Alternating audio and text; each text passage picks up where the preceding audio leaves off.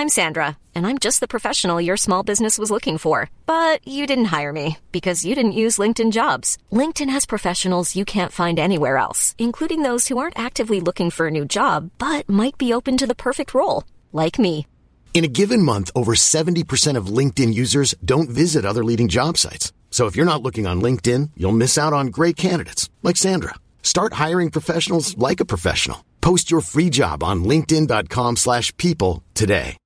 If you're looking for plump lips that last, you need to know about Juvederm lip fillers. With Juvederm Volbella XC and Juvederm Ultra XC, your lip look, whether it's subtle or bold, can last up to 1 full year with optimal treatment and no additional maintenance. Find a licensed specialist and see if it's right for you at Juvederm.com today. That's JUVEDERM.com. Add fullness to lips in adults over 21 with Juvederm Volbella XC or Juvederm Ultra XC. Do not use if you have severe allergies or a history of severe allergic reactions, or if you're allergic to lidocaine or the proteins used in Juvederm. Tell your doctor if you have a history of scarring or taking medicines that decrease the body's immune response or that can prolong bleeding. Common side effects include injection site redness, swelling, pain, tenderness, firmness, lumps, bumps, bruising, discoloration, or itching. As with all fillers, there's a rare risk of unintentional injection into a blood vessel, which can cause vision abnormalities, blindness, stroke, temporary scabs, or scarring. For full, important safety information, visit Juvederm.com.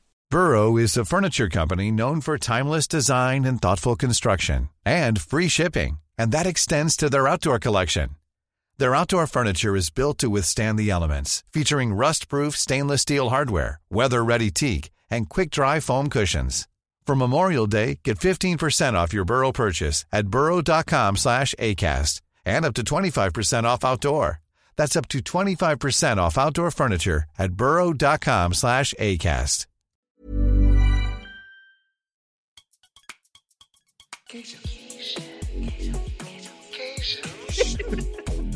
Literally Gaysian. Literally Gaysian. Welcome to Literally Gaysians, a podcast where two gay Asian guys, aka Gaysians, Gaysians, get real about their feelings and literally Gaysian stuff. I'm your host, Bao Nguyen. And I'm your co-host, Chris Young. And we have a very special guest today, our first. But before we get to him, it's time to be real. So this is the part of every episode where Chris and I talk about whatever's going on in our lives in the realest way. And let's start with you, Chris. What's going on in your life right now? I'm actually doing pretty good. I'm enjoying the day and the week. I have been having these little realizations about my relatively recently diagnosed ADHD. And so I'm getting better at understanding that not a failure, and that those moments that I don't want to do something, it's just something that will pass, or that I can, just think about, oh, it's because of that, and I'll start doing that. Just a couple weeks ago, when you stayed over so we could plan for this podcast, I cleaned up my place, and now it's staying clean. And I feel really good about that. And now at the end of the day, after work, I'm not freaking out about how messy my place is. And it's kind of giving me a lot of excitement. So I'm really happy about that. Well, I'm happy for you. And I think this is pretty recent for you. How long ago were you diagnosed with ADHD? I was diagnosed last year, but I was kind of in denial. And I kind of think of it as, steps of grief, or of I went through denial, and I'm close to the acceptance part of it. And I'm trying to learn how to deal with it, and I'm just kind of okay with it. I'm to a way that I see it as a superpower. I see things that other people don't see, and so I'm happy about that. So what are the things that you see that other people don't see? I can see everything going wrong, and I love planning for it. I love doing that. We go on a trip and somebody just books a hotel. I'll be looking for, where's the hotel? that's a 40-minute walk from the gay area, or that's too close to this place that we don't want to be near. I look at all of these little things, or it's too far from the airport. I don't want to wake up because I have to spend early for the flight because we'll have to spend $50 extra for the Uber. So these are all the little things that like to hone in on. And although people used to call me as just kind of having too much anxiety over it, I think it works out in the long run for both me and everyone else. It's no longer a hindrance. So you mentioned the word failure. Did you used to feel that way about it? I did. And not about it because I didn't even know I had it. But sometimes I would start a project.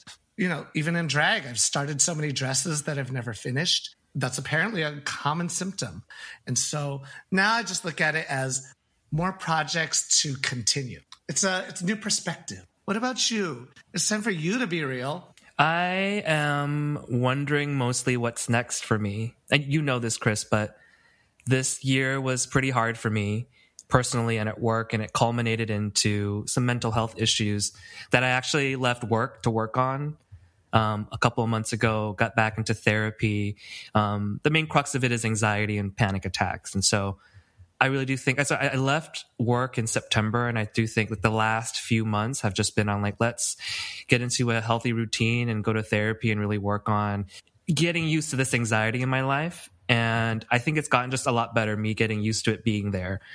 Versus being super freaked out about it. Because I didn't really have this type of anxiety before where you really just felt it in your brain and you didn't know how to stop it. And you were there actually, that moment I got my second or third where I just feel like I am not, my brain is never going to come back from this and just freak out about it. And now when it's here, I'm like, oh, you're here. All right. I know what's going to happen in the next 20 minutes to an hour. And I've spent the last few months doing that. And I feel like I'm in a much better place now.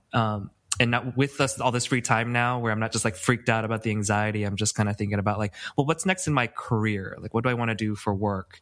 And some days I wake up thinking maybe I'll go back to this job that I had that was super stressful, which was a company PR person, which sometimes could be exciting because there's always just bad headlines or something that you're trying to just prevent from happening. And so being in the moment can be pretty fun, but it can also be really stressful. It can drive a lot of anxiety. And I wonder long term, is that going to be the right job for me? And before I left my prior job, I was going to get a pretty high level role. And I think something in me also stopped, and that drove anxiety. Do I really want to do this? Because when I get into that role, that's for real now. And so I decided actually just to walk away from that. So I wonder if I want to continue that just because I've invested 15 years of my life and my whole network in that, or do a complete U-turn. I mean, maybe it's time to pivot.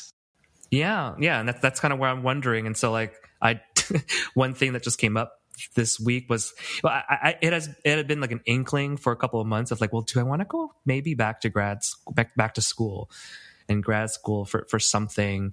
And then there's new feelings of imposter syndrome. Who do I think I am thinking I'm going to go get my master's program, a master's in this thing, which is a master's in social work or in psychology. And I feel I just have this huge imposter syndrome about it because there's so much unknown, and just kind of been spending the week really trying to research how much that's going to cost, how my life would change, and if this is really something I want to do. And so I'm just going to give myself a little bit of time to sit with it. I'm not in any rush. But that's sort of a new thing that's exciting, but also anxiety ridden at the same time.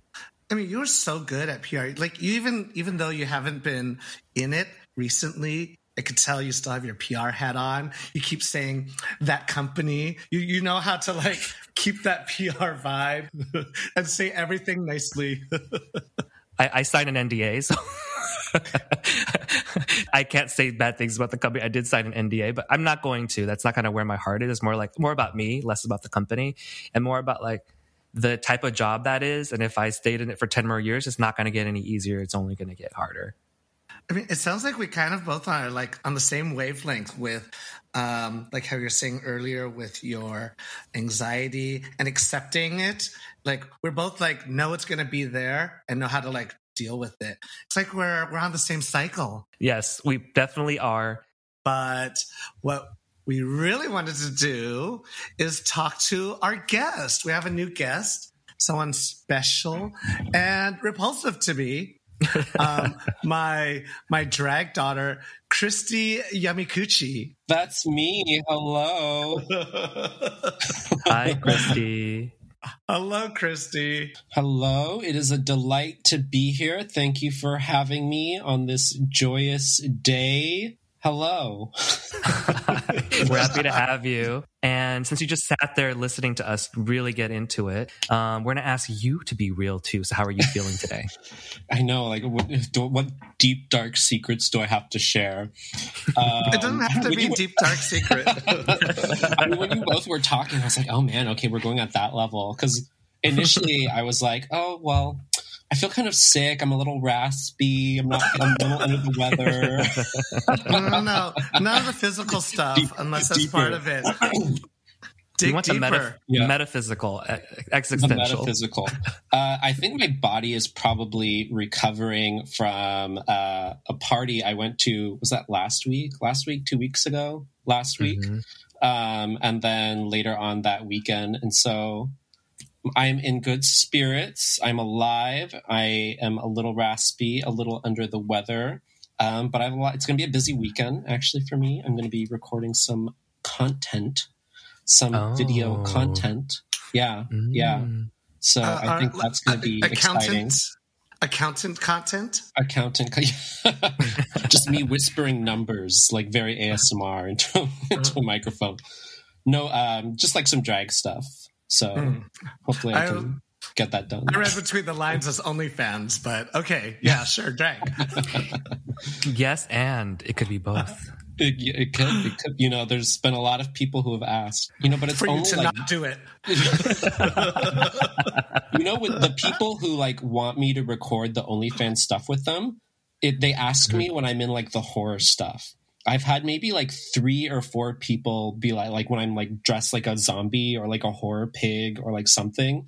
They're like, "Wow, you're so beautiful. Like, do you want to like be in my video or like something?" And then I don't know what it is, but the guys love it. They love the pig face. They're just looking for something to get their viewership up. Yeah, the shock value. We wanted to kick things off by talking about me. How'd you meet me? How do we know each other? Let's see. I believe we met at USF. And so when I was doing my undergrad, I was like president of the Queer Alliance. We were having our like end of year celebration thing or whatever. And I needed to I wanted to find some drag performers. And I had met one of our now other drag sisters, Lychee Manelli, Lychee Deja Vu Manelli. And so I had met her at like a mixer at the local like community health center. I remembered that she looked like a whore, and I was like, this is exactly the vibe I'm going for at my Catholic school. And so I like reached out to her, and she was like, oh yeah, like we can do it, blah, blah, blah. And then we were talking, and then she was like, oh, okay, well, I think we can come as like Catholic. I think she suggested it. They could come as like nuns. And I was like, yes, you have to come as nuns. And so they came as nuns. They did the one night, a classic, very classic drag number, the slow one night only into like the fast disco one night only with like, a nun reveal. It was great. Everyone loved it. The fathers on campus, there were a few of them there. They also loved it. They spoke very highly of it. And that's where I met you, Don'tcha. That's where I met you and the rest of them there. I think it was Lychee. You didn't perform that night there, though. I remember you were just kind of like walking in the hallway, like creeping on like the students. Yeah, I was just the, what do they call it in porn? The fluffer. Yeah, the wig fluffer. Watching as we had our twerk contest. I think the twerk, like we had every like event, like the big events we would have like a twerk contest. And like people like didn't really like expect, I think you were all very surprised, but like we had some people who were like very, very good. Very good. That little twink who like jumped up, did the splits and was like twerking on the floor. Yes. Any drag event, it's always the twink. Little twink, sometimes the twink is not even of age and their mom is in the audience. Yeah, this was a long time ago. This was like the early 2010s. Everything was before Drag Race was big. Yeah. Yeah. Oh, wow. I didn't even watch Drag Race at that point. Like, I don't even know if I knew about it. It was like before, was it like season 2 or season 3 or something? Before it got like really big. So then I adopted you, and you did your first drag performances, forced adoption. This is what happens when you don't allow abortion. You get dismissed. And in like just in a couple of words or a sentence or two, describe me as a drag mother. Oh yes. I think in some kind of like, I don't know if this is like weirdly fitting or like kind of like horrifying or like how, I don't know how to categorize this exactly, but I think similar to my own biological mother and kind of like, this stereotypical like Asian tiger mom trope in that, you'll never be good enough. I mean, you heard the ADD spiel earlier, right? With the criticizing. I was thinking of jumping. I was like, should I jump in here? But it's just like, never going to be good enough. There's always something wrong. Never tells you she loves you. I think my favorite kind of epitome of that was when we were at some party or something, and this was like, we were like closing it out. It was like 4 a.m. and you come up to me and you're like, you don't make my life worse. I was like, I knew in that moment, I was like, this is the way she's telling me that she cares. I had to culturally translate it. It's the only words I could muster up in my K-hole at 4 a.m. Well, before Donja, Chris adopted you as his drag daughter, what happened between the Rice Rockettes coming to USF and being adopted into the Rice Rockettes? Like, what about drag drew you to it?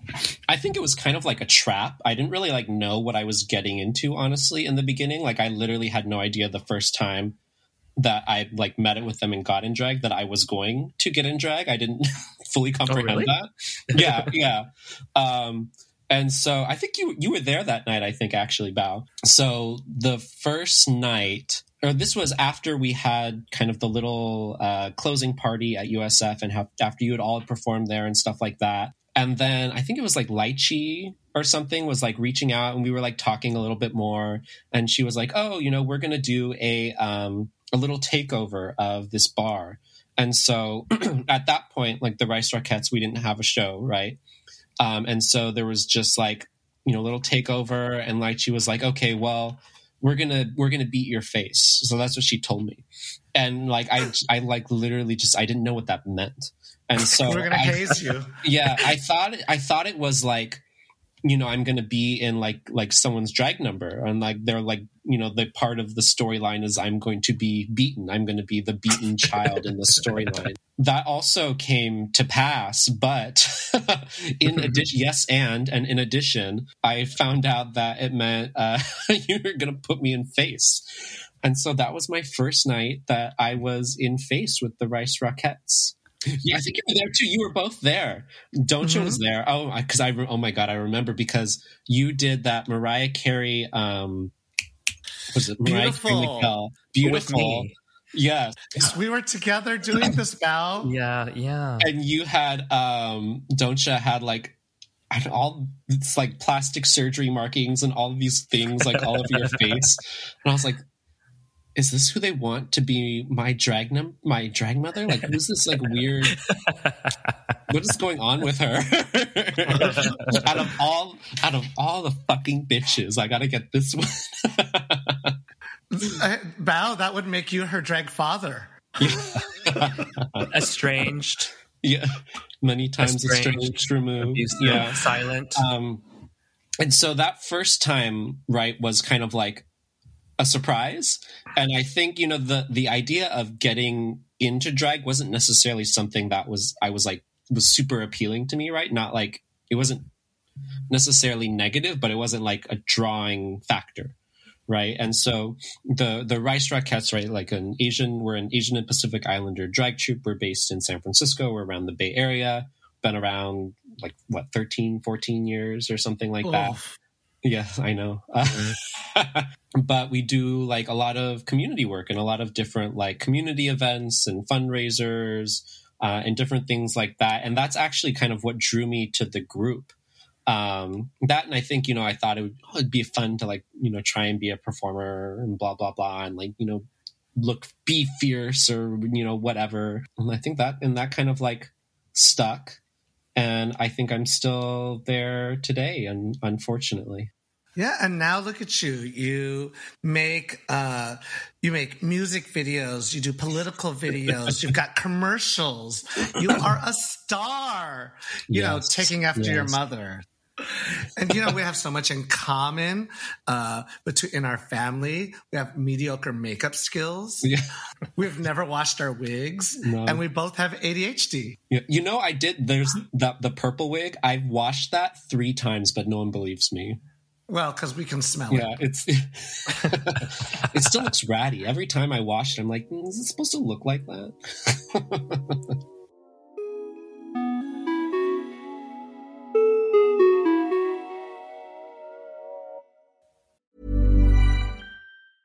When you're ready to pop the question, the last thing you want to do is second-guess the ring. At BlueNile.com, you can design a one-of-a-kind ring with the ease and convenience of shopping online. Choose your diamond and setting. When you find the one, you'll get it delivered right to your door. Go to BlueNile.com and use promo code LISTEN to get $50 off your purchase of $500 or more. That's code LISTEN at BlueNile.com for $50 off your purchase. BlueNile.com, code LISTEN. Burrow's furniture is built for the way you live. From ensuring easy assembly and disassembly to honoring highly requested new colors for their award-winning seating, they always have their customers in mind. Their modular seating is made out of durable materials to last and grow with you. And with Burrow, you always get fast, free shipping. Get up to 60% off during Burrow's Memorial Day sale at burrow.com/ACAST. That's burrow.com/ACAST. burrow.com/ACAST. All right, I think it's hilarious that you guys have been together for 13 years because I've been around for so many of it. And I just realized that you had this huge 10th anniversary show. And so like, yes. I'm just curious, in the 13 years that the Rice Rockets have existed, what's changed? Like what's changed about drag? Oh my God. You tell us from the youth standpoint, Kristi, what's your youthful standpoint? Yes.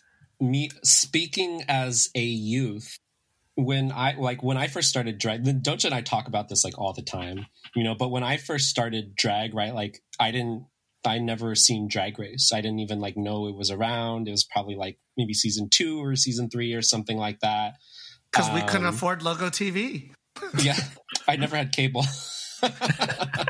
But the standards were very different, and a lot of things were a lot more localized, right? Because with kind of RuPaul's Drag Race, there's a standard that's kind of been projected out into the world, and it kind of keeps getting elevated. More money gets put into it, right? And all of the outfits cost like $1,000 now. But when I think I first started, like our first shopping trip, we went to like Forever 21, and I got like a $20 crop top, like leather, faux leather jacket. And that was like my fierce drag item, It was the best look you were serving. It was my best look. It was the only look that I had was that $20 jacket. I was also a student and I had like no money. I still have no money, but slightly more taste. But, what you kind of were expected to wear, right, was very different. How you're expected, I think just generally to look was very different, right? And so there was like one makeup tutorial that was on YouTube. I remember because Estee, she's like the kind of founder, right, of the house. Every new girl who comes along, she meets up with them and she has like a intro to makeup kind of thing, right? She has like a little cutout, and she's like, this is how you do your eyelashes, and this is where you do your crease and your eyebrows, blah, blah, blah. And she like does that, and she does it with you. And then when I did, she's like, there's exactly one makeup tutorial on YouTube that you can use, Manila Luzon's makeup tutorial. And that was, and it's like it's like a 480p, you know, that was like the highest like quality at that time. Like her in like shitty lighting, like trying to explain how she's doing some of her makeup, you know, but that was really it, right? Because like I think especially for us as like Asian drag queens, right? Like especially around like the eye part, you can't just follow like all those like kind of white girl makeup tutorials because it doesn't work. It doesn't work. Girl, I try, you are so lucky. And then your eyelid covers up all the thing you're. Yeah, when I started doing drag, Estee was teaching me makeup, and we didn't have YouTube. YouTube didn't even exist yet. Yeah. It was just me in a bathroom with my mom's old makeup, just putting on some lashes, 12-minute face. A little bit of lip gloss. Yeah. A little bit. And I thought I was so beautiful. There was a moment when like the eyebrows changed on every Rice Roquette. We all discovered covering our eyebrows. Yeah. And surprisingly, our the only one who was professionally trained in makeup, our mother, Estee Longa, was the last to cover her eyebrows. It was amazing. She believed in a natural look. Yeah, I feel like that's like a kind of a like, especially for when you're kind of starting out like drag makeup, like do you cover your eyebrows, do you not cover your eyebrows? That's kind of like a pivotal moment in like drag makeup. I think really one of the defining aspects of drag makeup is like covering your eyebrows. In like drag like time frame, it's the before eyebrows and after eyebrows. That's how everyone should be measured. I think eyebrows are going to come back, like not covering the eyebrows as like natural, as like breaking the mold of drag or drag innovation. I really like not having eyebrows at all. I think that's like the direction that I want to go. It's going there. Doja Cat doesn't have any eyebrows anymore. Yeah, it saves time. Julia Fox doesn't. It's all over TikTok. It's like a new look. Yeah, because it's like sometimes when someone doesn't have eyebrows, like depending on how you do your makeup, it's like it's harder to notice. Like there are certain things, like if you don't have eyelashes on, like immediately that's visually like it's very immediate that you notice that, right? Oh, this bitch doesn't have eyelashes on, like basic, you know. But like sometimes when you don't have don't have eyebrows, some people notice it and some people just don't notice it. Yeah, and in addition to your views on eyebrows, we have a couple of questions here that we wanted to ask just to get to know you better. And the first is something that we ask ourselves and our guests every time, and it's, what's the moment that made you first feel Gaysian? I grew up in the San Gabriel Valley, where I actually currently am in the LA, kind of the greater LA area. My pivotal moment of having that recognition of a shared identity and shared experience was like Game Boy at Rage in West Hollywood. You know, because before that, I didn't really kind of have a concept of that, like that kind of intersectional identity. And then also, you know, prior to that, you know, just kind of being someone who's mixed race, you know, questioning like, where do you kind of belong in that, right? And so kind of having that identity was something new to me when I was like kind of 19, 20. How'd you discover Game Boy? How did I discover? I think it was through just like some of my early college friends. And so like I had, oh my God, this is so stupid. I look back on this moment now and I laugh, but I had went under like the guise of like, oh, you know, I just want to have fun, and like I've never really been out before, and like I'm straight, but like I'm very friendly, and like blah blah blah. You weren't out yet. An ally. And then oh my God, I went with it was actually my friend's friend, so I didn't even know him that well, him or his group of friends, and I just kind of like went. And then we were there and we were dancing, and some guy like came up to me and he started dancing with me, and then we just started making out. And that was it. That was the moment. She was a really huge ally. I always support the community. There are photos actually and videos of that exact moment somewhere that someone has. Wow. So you decided to come out by going to a gay club and making out in front of your friends who thought you were straight. Yeah, I think I was just like, at that point, I was just like so horny. I was like, let's fucking do this. Maybe they didn't even think you were straight. They were doing you a favor. I mean, I don't know what they thought. They probably didn't. So what did you do right after? Because you're like, oh shit, I just made out with a guy. Yeah, I was like, well, that happened, I guess. And then we didn't really talk about it that much, actually, like on the car ride home. It was kind of like, I think they like probably knew. And they're like, well, yeah, he was like really cute and blah, blah, blah. They just kind of like started talking about it from the acceptance and understanding point instead of like, you made out with a guy. You said you were straight, blah, blah, blah. And it was just like, yeah, he was hot, wasn't he?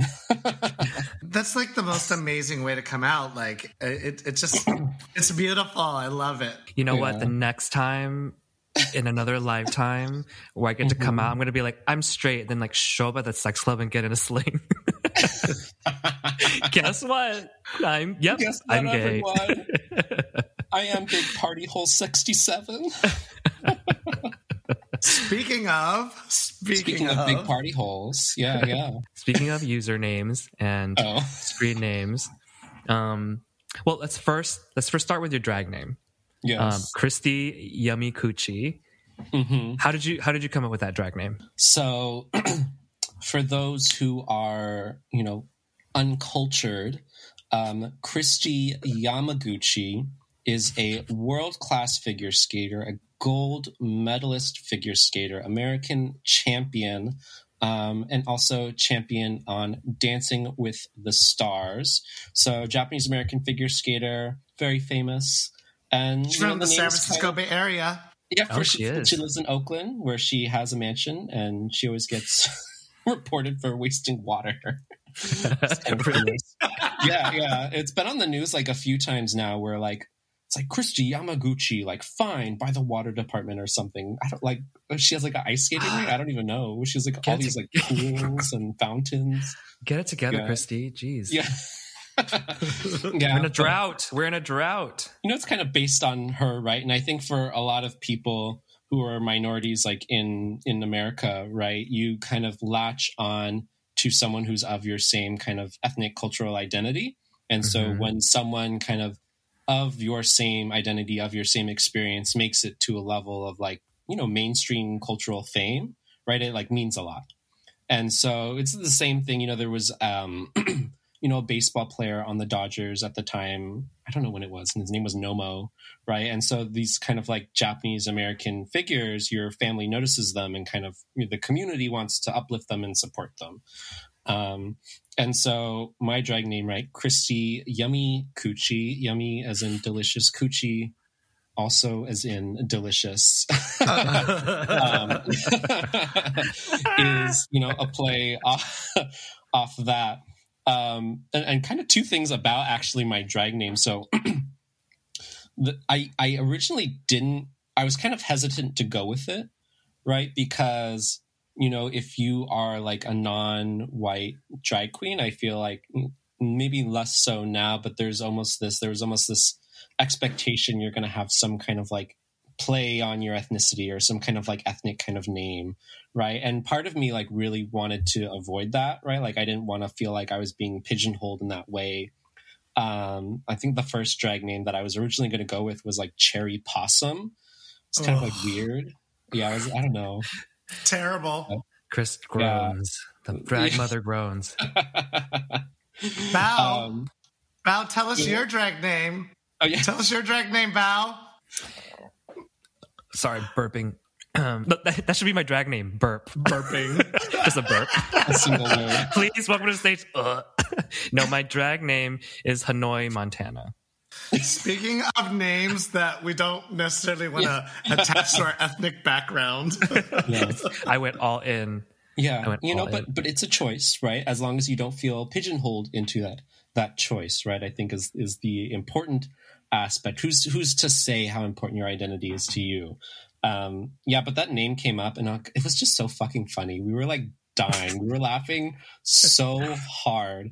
And I also thought it was like a really easy, like, an obvious kind of like play on name and like something that people would like laugh at when they pronounce. But there's actually a lot of people who can't pronounce it and don't know how to say it. And they don't realize that it's like yummy as in delicious and like coochie, also as in delicious. And so there's actually a bit of fun that I get to have when I engage with people when they don't realize it, because then I get to spell it out like that. Except when I'm at family names or family events, and then I go by Miss Kristi. Speaking of potentially awkward moments at your family events, your Instagram handle, it's very special. Every time I tag you in a story, a treasure. Also say, is that really the Instagram handle? I'm like, yes. Yes. And why don't you tell everybody what your Instagram handle is and how you came up with it? Yes, my Instagram handle, if you are cultured, is Little Miss Cum Dump. Also delicious. Yeah. Also delicious. Also delicious. Yeah. But it's little. Delicious. Little, Miss, MISS, very proper. Cum, CUM. I didn't use any kind of play on words. I didn't spell it. I just wanted to live the authentic fantasy, Little Miss Cum in the Dump. moment. Yeah. Mm-hmm. And so that is my Instagram name for better and worse. And worse. Yeah. There are a lot of times, like, I think especially at community events when people like want to exchange some kind of like, oh, let's like keep in touch. And, people use Facebook less often now. And so like Instagram, oh God, and this is where it gets so awkward for hookups. But Instagram now is kind of like becoming the default contact exchange. So like I feel like it's a way where people will get your Instagram because they don't want to give you their phone number yet. And they also want to like verify your lifestyle and look at that. Oh. And so in those moments, it's very awkward because it's like, well, if I give someone my Instagram, we're like definitely not going to hook up. We're not going to hook up. Or they're definitely just going to assume you're a bottom. Yeah. I don't know. Is that what people, well, I mean, the name. Yeah, the name is. Yeah. The name is. Because you're going to start sharing your Instagram for your job, for your interviews. It's going to be great. Yeah. Yeah. What's the most awkward moment with your Instagram handle that you've ever had? Yeah, there have been times when it was definitely like very humorous for other people. And so like there have been like if I'm on like a panel or something, like I was like, this is like a few years ago actually, I was on a panel for like World AIDS Day or something like that. Oh my God. Yeah, it was World AIDS Day. And so I'm there with like all these like fucking like veteran like AIDS activists and we're like talking like, oh, and how can we like keep in contact with you and follow up on your activism and the work that you're doing? It's like, well, you can find me on Instagram at Little Miss Cum Dump, and then I always spell it out. So I spelled it before I spelled it out. How did the room react? I think it was like a gay audience, and so people found it like very humorous. And I think sometimes like there's also a level of like if I say it quickly, it kind of like goes over people's heads and they're shocked and they like don't know what to say and they kind of just like very quickly try and move past it. But sometimes I don't let them move past it. Oh, I did this interview for like German television or something. Like me and my roommate ran into some reporters and we were like talking with them. And she was like, oh, let me get your information. Let me get your thing, blah, blah, blah. And I was like, okay, honey, are you ready? And I spelled it out for her. And she was like, oh my. And she had like a German accent. Yeah. And then she like posted the stuff later and I saw she didn't tag me. And so I like commented on her thing. I was like, I noticed you didn't tag me. I just want to remind you, my handle is Little Miss Cum Dump. And I write it in all caps. You're doing these interviews because you're also a queer historian. Yeah. You've been on the board of the San Francisco GLBT Historical Society. Yes. You've written the actual resolution for the County of San Francisco declaring the last week of May as Queer Asian Pacific Islander Week. Woo! Yes. That was recent, right? A full week for Gaysians. Yeah, just 1 week though. And you give queer Asian walking tours in San Francisco. You did one for the League of Legends tournament last month. Wow. Yeah. So give us a lowdown on a little bit about like what you talk about. Like, what are some of your favorite moments or queer people in queer Asian history that you like to talk about? Doing it in San Francisco, I think, is a very special place to do it in America. I think San Francisco has a very kind of special and important role in the kind of realm of queer history in America. You know, you go back in early San Francisco history, and what brought people to the city was labor, right? And so when you think about laborers, especially when you think about like during gold rush era times, right, it's all men. And so what ended up happening is San Francisco, you know, at that time was very manly, lots of men, many men all around. Sounds hot. Yeah. And kind of going back in that early history, interesting fact, drag was actually a very mainstream form of entertainment. And it was kind of done. I think, you know, we can look back on history and we can say, okay, maybe this person was maybe queer, blah, blah, blah, you know, but there were probably also very cis-het people who were, you know, cisgender heterosexual people doing drag. It was like socially accepted, and it was just like the popular form of entertainment because there were no women around. And so San Francisco has like a unique place in kind of the history, the queer history. And when I talk about, and that's also true when you think about kind of like Asian immigration and Asian American history, right? San Francisco has a lot of really important and pivotal moments that's related to that. You know, as a result of these two kind of movements happening in the same place, you have a lot of connection between these movements, and you have a lot of intersectionality of identities, you know, and things that happen. One aspect when I talk about history, or when I do like, you know, I do like equity training, I talk about how, you know, when we think about the systemic kind of persecution of queer people, of like LGBTQ identities, like historically, it's relatively recent, right? And what does that mean? So that means, you know, now, and even in these last, like, you know, few decades, the idea that you have, you know, all these different institutions, religion, you have like criminal justice, you have government, you have all the legal framework that we have here in America, all of these different institutions and all of these different kind of places that had rules or different kinds of laws or things that criminalized queer identities, like the level that it's happening on, that systemic level, because of all of these things happening together, is relatively recent historically.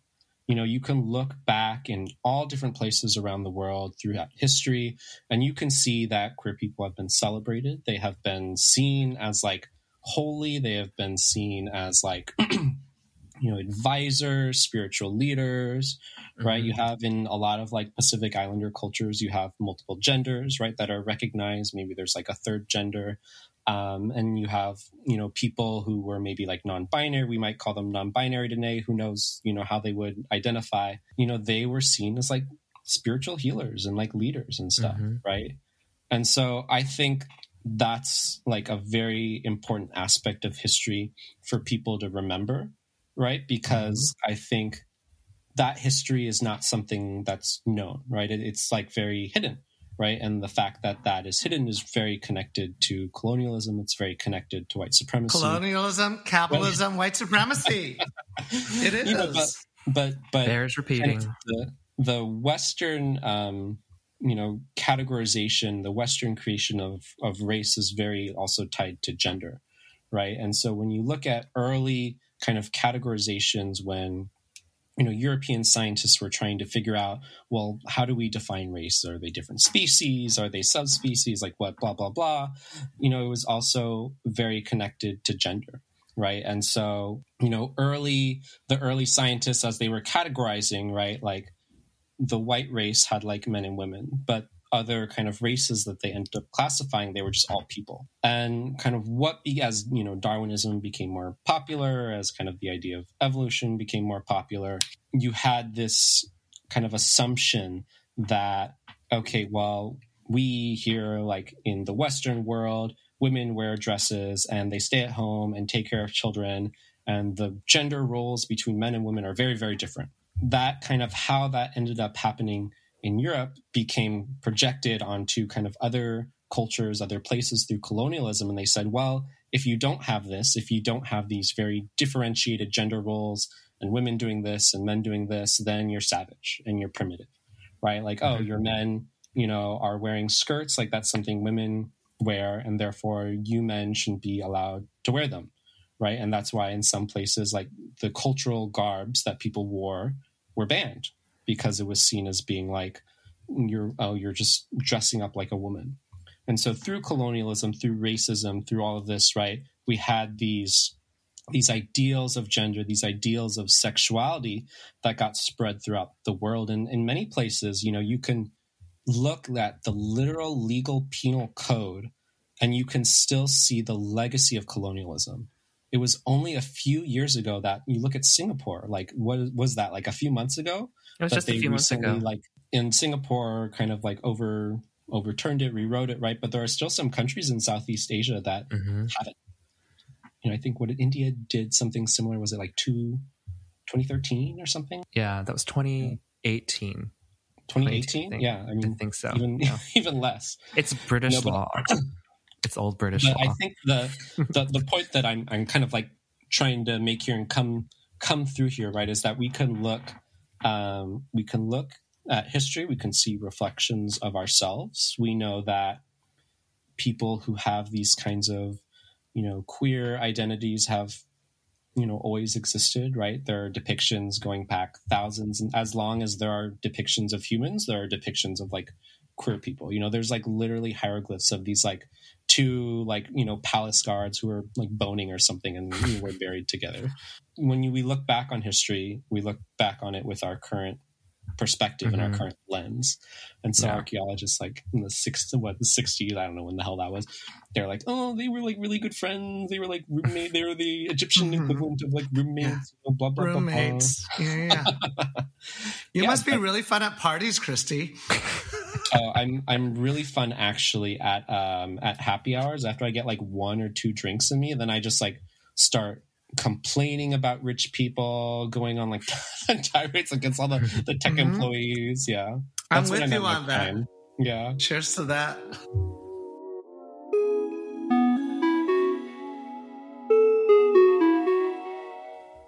All right, for our last question for you, and for this question, I have to give credit to our friend Ryan Alarde, who came up with this question. Thank you, Ryan, who asked us this question a couple of weeks ago.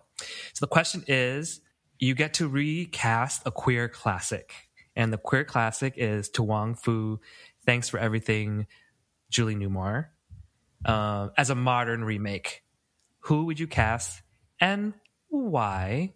And for those who haven't seen the movie, it's a cult classic from the 90s where 3 cis-het actors played New York City drag queens who drive all the way across America, stop in many stops along the way to compete in a pageant in LA. These hyper-masculine actors, Patrick Swayze played a drag queen named Vita Bohem. Wesley Snipes, this is my favorite one. Wesley Snipes played a drag queen named Noxzema Jackson. Like, how 90s is that, Noxzema? Is it even still around, Noxzema? I don't know. I don't see it anymore in my CVS. And then John Leguizamo plays Chichi Rodriguez. Chichi is such a popular drag name. We love it. Yes. So how would you recast this? Thank you for this question. In pageant style, that's my thank you. Thank you for this question. Can you repeat the question? Oh my God. That's what all the pageant queens do to stall. Is like when they get questions, they'll be like, thank you for this question. Then they'll address the audience. Audience, I love that you're all here. Can you repeat the question? It's very don'cha. I have a follow-up question, which is, can you repeat the question?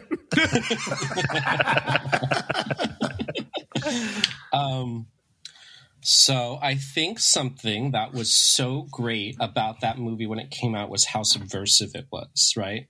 And so kind of as you were saying, Bao, it took these actors who were at their kind of peak in masculinity, peak in like action movies, and it took them and it put them in these feminine roles. And it kind of had this like, role reversal? I don't know.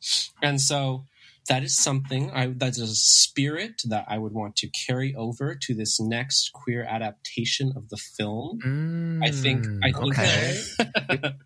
I think that's really what made it so subversive. And I think even now we still have all of these we still have all of these kind of masculinity issues and issues with sexism, right? And I think that's still very pervasive in the gay community, right? Like I think all these gay men are like, okay, well, we're fucking other dudes, so like we can't hate women or like femininity, but gay men are also very sexist. And at the same time, if the same version of it were to play now modernly, I feel like they would get canceled. Oh, straight actors playing queer people. So but I think, but what you bring up, Nick, is very interesting because even in the gay community, there's like the mask culture. Mm-hmm. When Ryan asked us this question, we're like, oh, maybe we would cast it with like which queer actor? But you bring up this other viewpoint, which is true. Yeah. Like what made it very, very notable was the fact that they chose these like action stars at the time, straight guys that were hyper masculine, and put them in these roles. So then in that vein, who would you recast? Because they were also the characters who had the shielding, right? They had this kind of like already very ultimate masculine persona. It's like, okay, well, they have their like masculine cred, right? So, what's anyone else going to say about them? They got nothing to lose. Yeah. And, I think also when you reach that point where you're seen as being, very masculine and you become very kind of comfortable in how your gender is and how you express yourself, you just like start not caring anymore. It's like you're already there. You're already like, okay, I'm the top of the ladder. Like what else is there? And so and one thing to note, none of them were Asian actors. Yeah. And so I think in this reboot, I would try and kind of continue this spirit of kind of taking these masculine icons and kind of having them explore gender. And so I would use The Rock for sure. The Rock. Oh my God. I think that would be so The hot. Rock would do so well in that role too. I follow this one Instagram account, which all they do is like Photoshops. And The Rock is like one of the people who they always Photoshop. And I've already seen it, but The Rock looks sickening in like a nice high stiletto and like a little like jean short. It's already going to be good. And so The Rock, Celebrity Drag Race, watch out. I think The Rock is 6'5". I've looked this up before. Like Jason Momoa is also 6'5". So to see him in 5, wow. 6'5", like 6. They're more than the 6'3", which is like tall, but like the mega tall. Wow. Yeah, 6'4" to 6'5". They're all as tall as Kim Chi. Oh my God, I love that. She's 6'5", and then they're gonna wear. Kimchi's not 6'5", is she? 6'3". She tall. But imagine like the stilettos on The Rock. That's amazing. He would crush them. Good heel. Yeah. Okay, who next after The Rock? The Rock. I would also say Daniel Day Kim. And I think that would be that jaw. A good role too, because you don't really see him in a lot of things, right? Like I feel like within the Asian American community, like at this point he's built up like a very big reputation. But also in kind of the representations or depictions you see of him, it's kind of very like the kind of stoic, quiet, kind of like masculine type. And I would love to see him break out of that role and kind of be something different. I think of how Michelle Oh, when she did, Everything Everywhere All at Once, she talks about how she had been pigeonholed into all of these roles and she never had the opportunity to show, her skills and prowess as an actress. And that film gave her that opportunity to kind of like not be pigeonholed by kind of her race or where she came from, and I would love to grant that same opportunity to Daniel Day Kim and put him in booty shorts and a thong. I want to see how that jaw looks in makeup. And I'm here for it. That's like the Patrick Swayze jawline. Yeah. And so I think that would be I would be really interested in seeing, how he would kind of like play with that role, or like I can't even envision what him playing like a drag queen would be like. It's hard to envision. Let's see. I think another character I would love to see. I feel like I'm bringing in like a lot of wrestlers, but either they're people who've established their people too credibility, careers, brand as hyper masculine people. That's why your choices have been so amazing. So, what is the last one? It better be good. I know it's going to be good. I think it would either do The Rock or Bautista. And so if the guy in Guardians of the Galaxy who plays like the big kind of like rock person. Yeah. Definitely. I feel like both of them would be really fun in the role, because they would commit to it. Like I saw what's that like superhero series like John Cena is in. It feels a little weird to watch, but it was kind of like watching. I was like, oh, he's like kind of interesting. Like he's a pretty intelligent person, and he's like he's pretty funny too. And so I feel like he would like really commit to it, and I think it would be good. Those are amazing answers. I totally didn't expect you to go there. I was going somewhere else. I would watch that movie. Mm-hmm. I think I would put Jason Momoa as like an understudy. But we're running out of time. Yes. And this is where we're going to wrap up. It's okay. I've seen my daughter enough. She's how my mother would treat me. Ignore me. Yeah. So we're going to wrap up. And I want to thank my wonderful daughter. Huge regrets to my drag daughter, Nick Large, a.k.a. Kristi Yummicochi, for joining us as our guest. I'm so happy that you were here with us. Thank you. Thank you for that question. And we've talked about this before, but where can people follow you on the socials? Yes, on the socials, I am available. It is at Little Miss Cum Dump. So little fully spelled out, Little Miss, also spelled out MISS, cum cum dump, DUM, as in delicious, as in also delicious. And that is like the only social media handle I have. You can find me on all platforms, including XTube, Little Miss Cum Dump. And you can follow the podcast at Literally Gasians on Instagram, and me at Bow Bow Bowser with a Z on Instagram. Where can they follow you, Chris? You can find me at meetmesouthofmarket.gif. That's MEAT South of Market. And before we leave, we'd love for all of our listeners to send in questions. Do you need advice on something? Not sure how to deal with your parents? How to respond to that awkward invite to the three-way? If you want an answer, DM us at Literally Gasians on Instagram. Ooh, slide into the DMs. Slide into the DMs. No lube necessary. Just raw dog it. Ooh. And with that, that's our show. Thanks, everyone. Until next time. Bye-bye. Thank you, everyone. Thank you.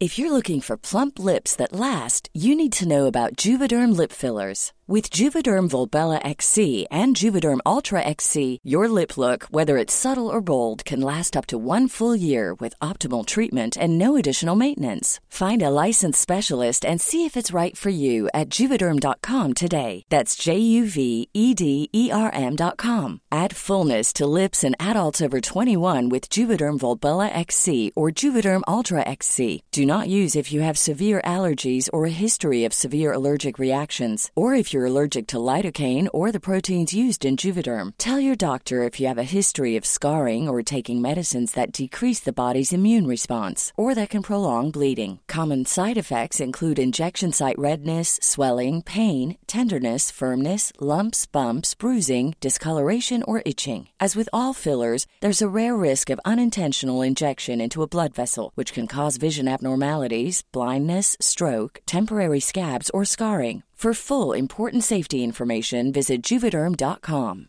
Even when we're on a budget, we still deserve nice things. Quince is a place to scoop up stunning high-end goods for 50 to 80% less than similar brands. They have buttery soft cashmere sweaters starting at $50, luxurious Italian leather bags, and so much more. Plus, Quince only works with factories that use safe, ethical, and responsible manufacturing. Get the high-end goods you'll love without the high price tag with Quince. Go to quince.com/style for free shipping and 365-day returns.